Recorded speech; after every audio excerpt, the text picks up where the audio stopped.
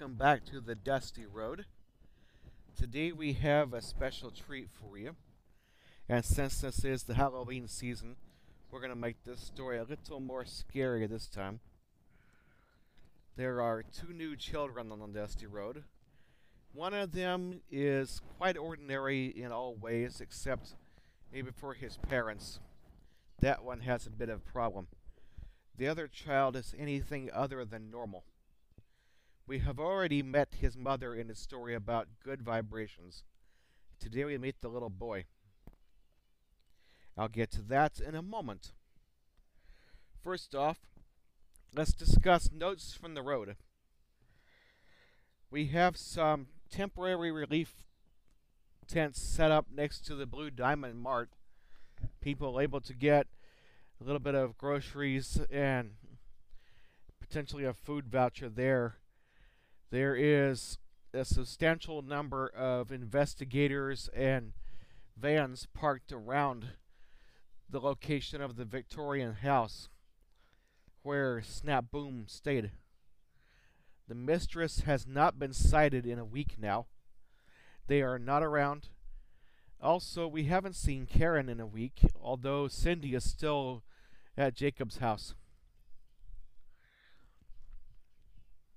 So, really, Jacob is worried now. He doesn't know what could happen to Karen, or if anything did happen to Karen. What they remember was Karen was talking about visiting the Snap Boom house and checking on the investigation when the explosion happened.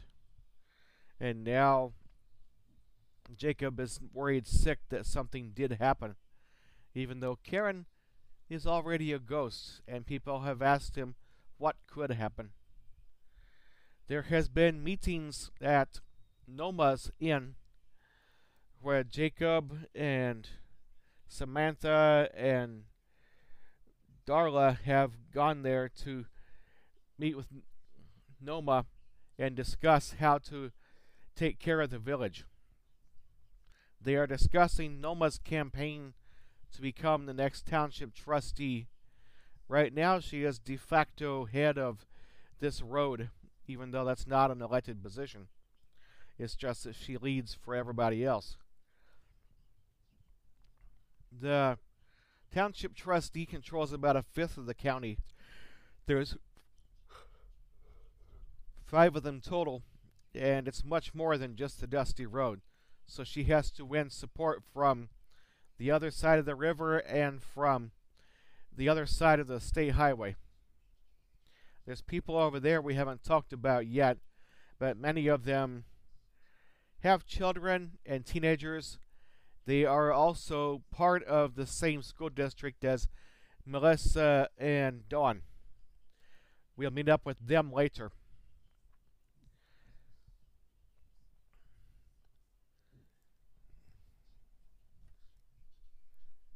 We are seeing the same commercials on TV that we have for the past 5 years. It's still nothing new. There's some stuff about medicines and golf courses and soda. It appears that COVID has impacted the advertising industry, as new advertisements are simply not being made. I also did see a note about color bars on web pages changing color. Some of them turning out red or blue, or in some cases green. And it turns out this color bar change is due to color settings within the group. That if a group selects color settings, they can select the color of your color bar. I haven't done this yet. I'm not sure if it can be done. So let's try that. And besides, I cannot see it anyway on my monitor. The color of my screen is preset and does not show up within the group.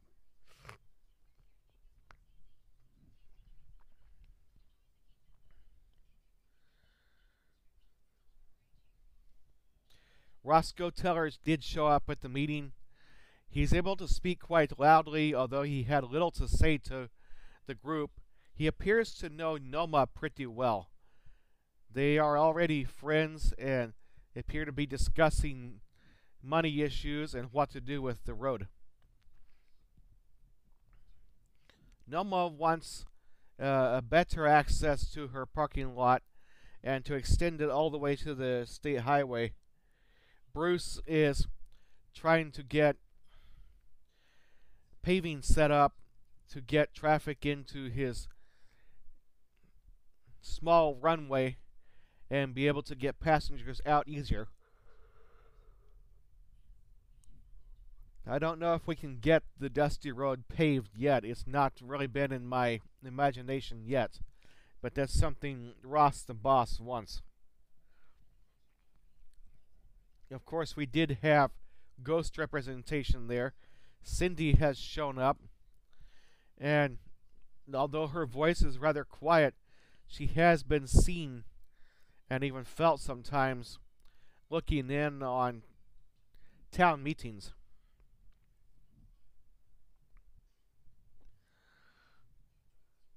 And she has been noted saying to Jacob that if Dell showed up again on these meetings, she would show the town what a band she really is. And she showed some silver claws as she was saying that. Appeared to be growling in her voice. So it looks like Cindy's catching on to being a ghost now.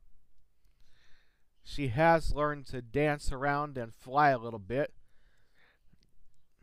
And she even sings a little bit, which she did not do when she was alive. So it's a wonder what she's going to do. Okay, enough about notes from the road. What we saw today was a troop of 4 people in uniforms and green muscle shirts walking through, talking about another one for the fire, folks. Let's move them out. Clear out the fields here. Let's get these things back to being plowed. I heard that from one of the soldiers. Another said, "It's all right, Sarge. We got this under control. It's our town now."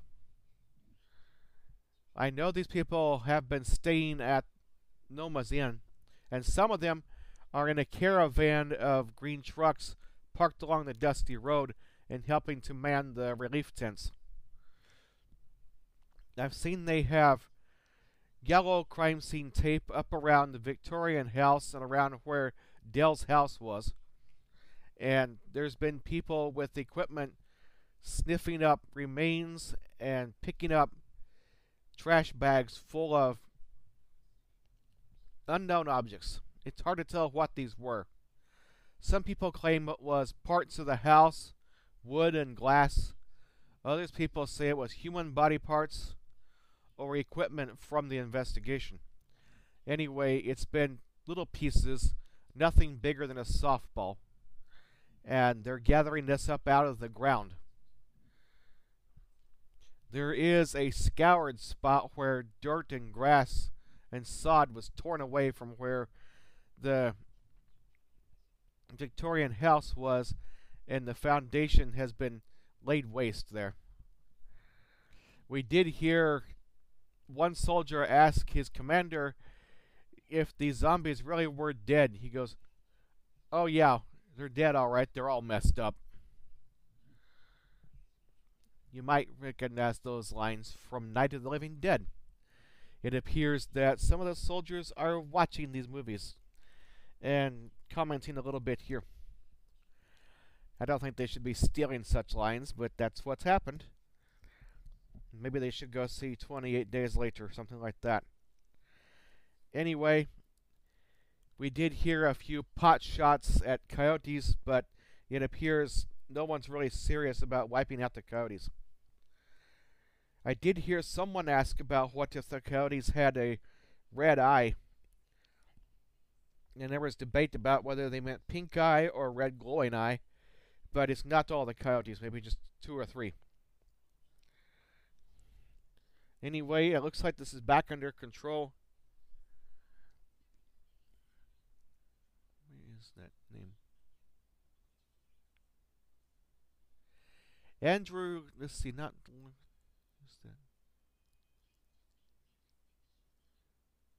We're looking up names here. Regret that this happens. So, oh yeah, Henry Dixon is the little teenager we're talking about. Henry Dixon, we last saw wandering back from the river. Let's see. If you walk past the runway and go towards the river, you'll wind up where Henry Dixon was and trying to find his way back to the dusty road. Now, this fellow had an interesting time because Lake Chisholm has been known to disappear and become part of another dimension on certain days. Henry Dixon was wandering back from the river on that day and failed to find his way home. Instead, he noticed the landscape changing and shifting, the location of hills and trees shifting, and the sound of the river changing. He also noticed what appeared to be lava flats where the lake used to be. And one time he heard a sound of rushing around in a swamp and heard gurgling and bubbling from the swamp. It confused him what was going on. When his dog heard this, the dog tries to see things as a realist, but instead, the dog noticed the shifting patterns and got confused. This is not very good for a dog, because the dog became confused. But Henry asked the dog to get him home, and the dog proceeded to walk straight ahead, found the runway, the side stretch of dirt road, and then back to the dusty road. Today, Henry is walking his dog again. He wants to go back to the river and look for crawdads.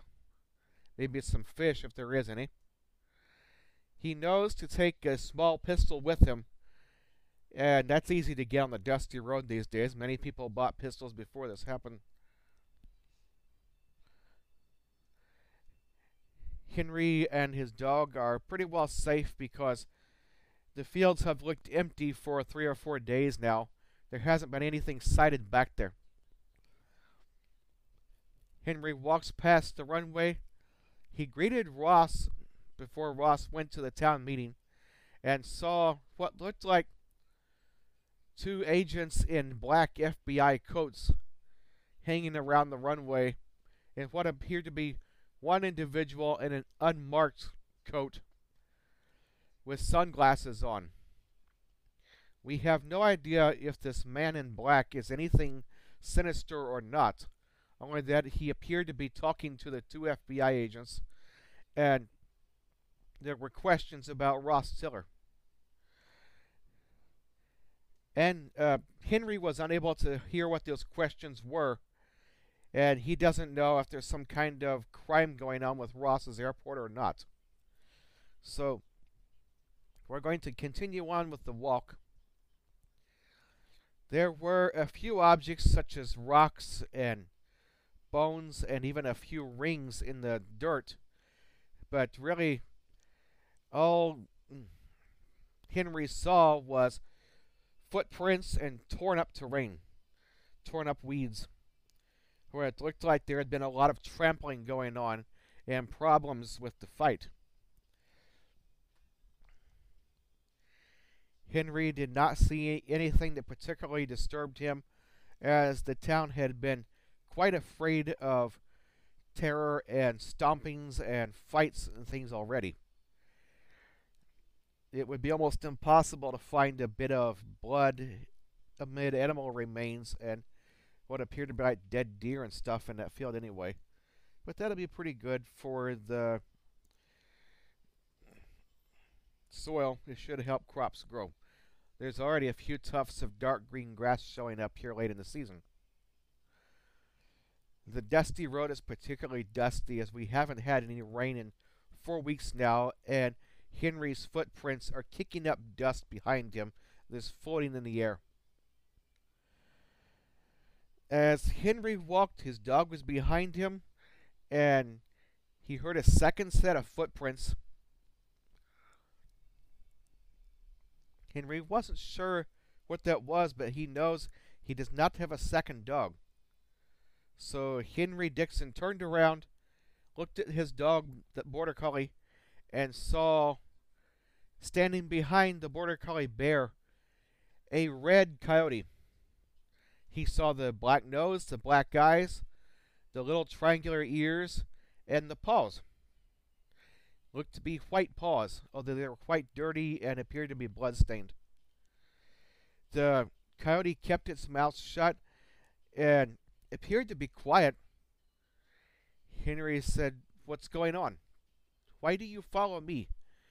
And the coyote simply eyed the dog bear and eyed Henry without comment. Henry asked, "Do you want to go home with me?" And the coyote just looked up. Henry turned around and took one step towards the coyote.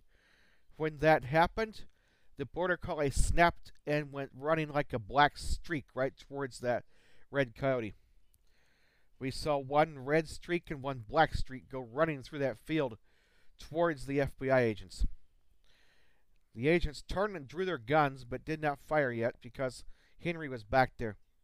Instead, the coyote veered off and went running towards the swamp.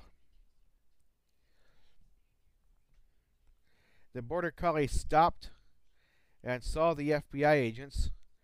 The Border Collie wagged its tail and went walking back to Henry, appearing to smile. With that, the two finished their walk towards the river, where Henry produced a shovel and proceeded to dig in the mud, looking for a few crawdads and maybe a few worms. He could go fishing with those. We have some new characters to introduce to you today.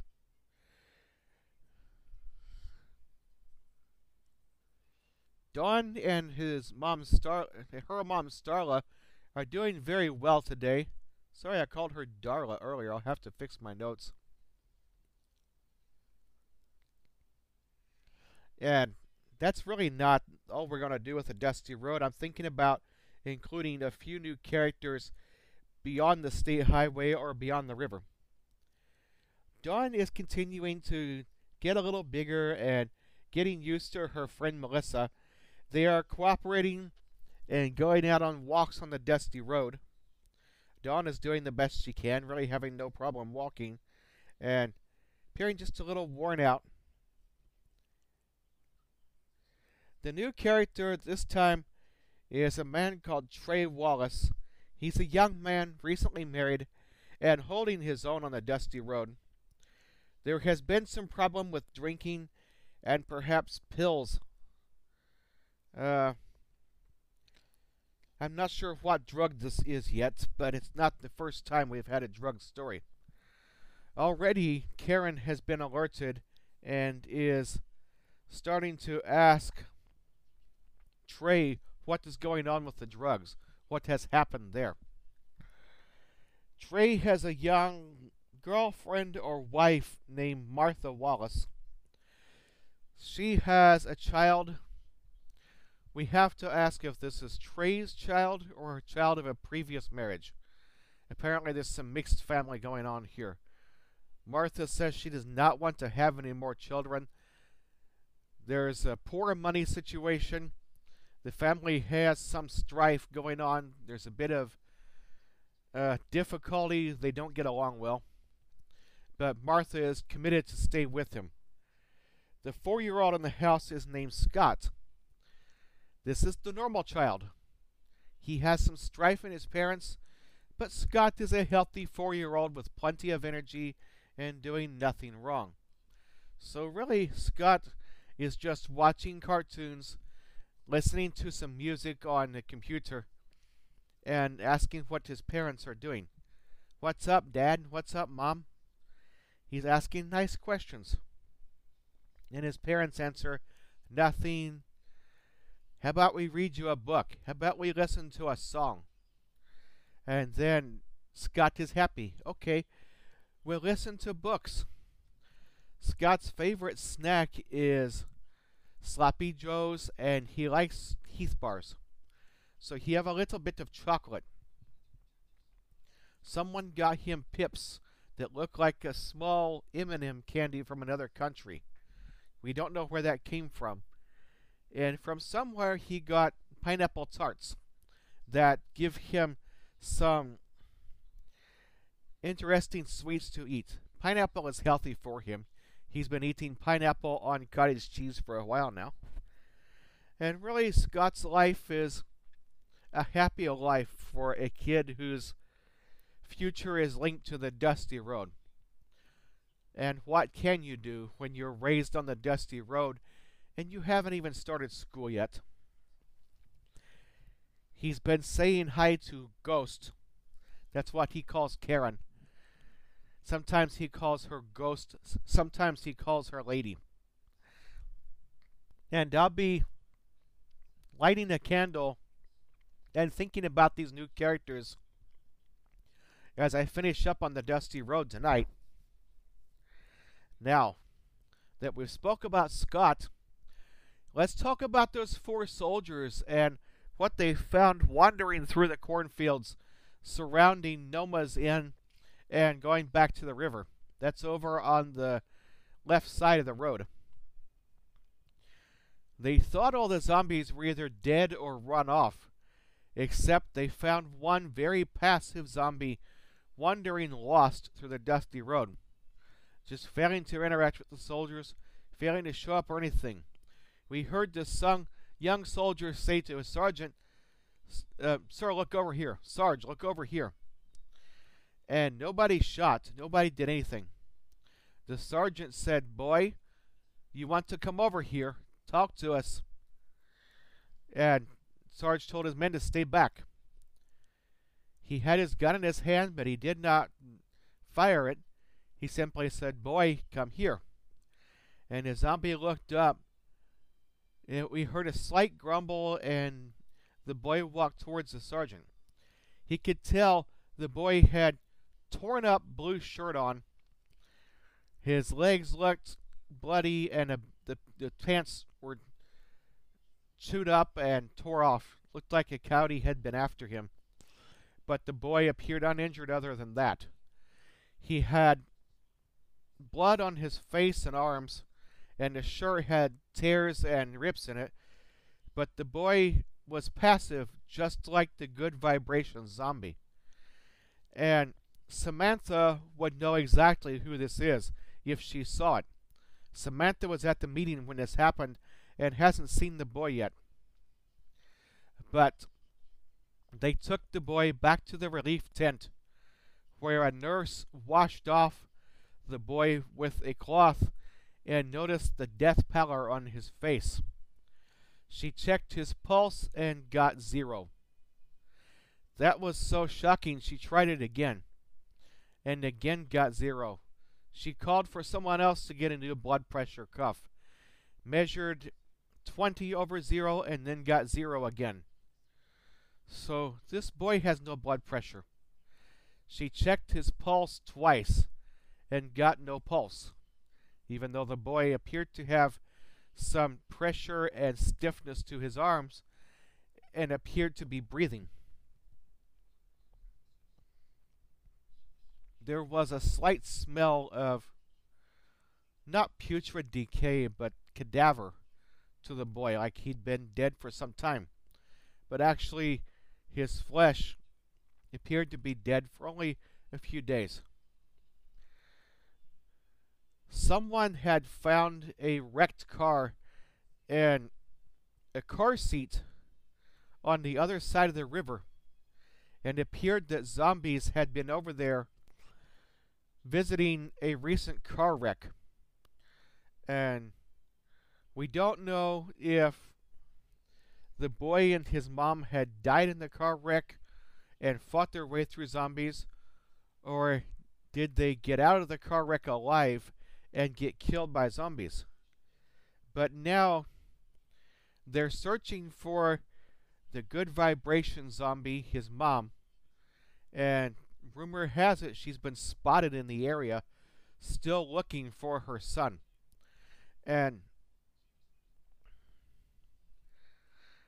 The son has been seen to have a name written on the back of his shirt, barely visible. The name is Kevin. And he had no reaction to his name, just more guttural growling, kind of, uh, uh.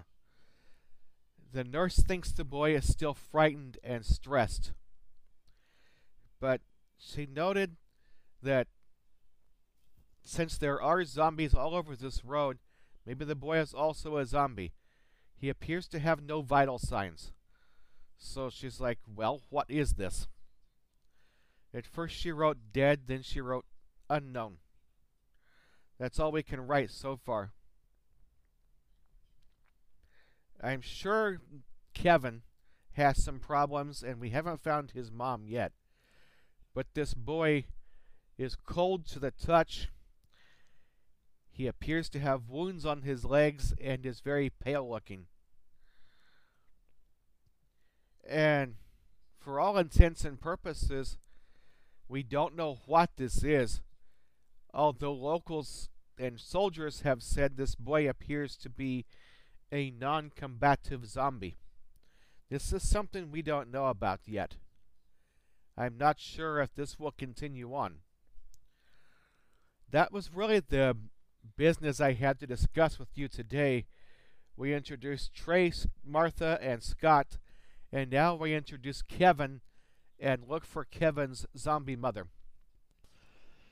We're going to have many FBI agents and soldiers picking up pieces of the Victorian house. You never know what you'll find next on the dusty road. Special today, the Blue Star Market is closed currently due to repairs, but we do have the relief tents set up, and there are vouchers available. They are taking some cash, but vouchers are given the priority. Don't worry, this will only last a little bit. We have 1 pound packages of ground turkey, and this is not local meat. This has been brought in from upstate. It is prepackaged and marked safe for human consumption. There are containers of potable water. We have Kool-Aid packs, 10 for $1, and we have drink mixes and orange drink in various sizes, 10 for $1. There are also some kind of squeeze bottles of juice with panda bear designs on them. These things have been packaged in a cardboard container, shrink wrapped with aid in a package. I did notice 30-pound bags of dog food and 5-pound bags of dog food. I don't think Henry Dixon is the only one who has a dog, so that's good to know. The Turkish eye amulets have been moved from the Blue Star Mart over to the relief tents and are still selling fast. There hasn't been much sale of the sage and salt lately, although people are wearing red flowers. Many of them are brought in as foam rubber items. A few of them are natural flowers. And the soldiers are handing out relief goods as much as they can. There's not much bread, but we do have 1 pound bags of rice we're handing out to people and telling them to boil it to make sure it's safe. This will go on for 3 or 4 weeks until the market is open again. Some people are able to get out by going past Noma's Inn, and other people are staying home, trying to guard their homes near.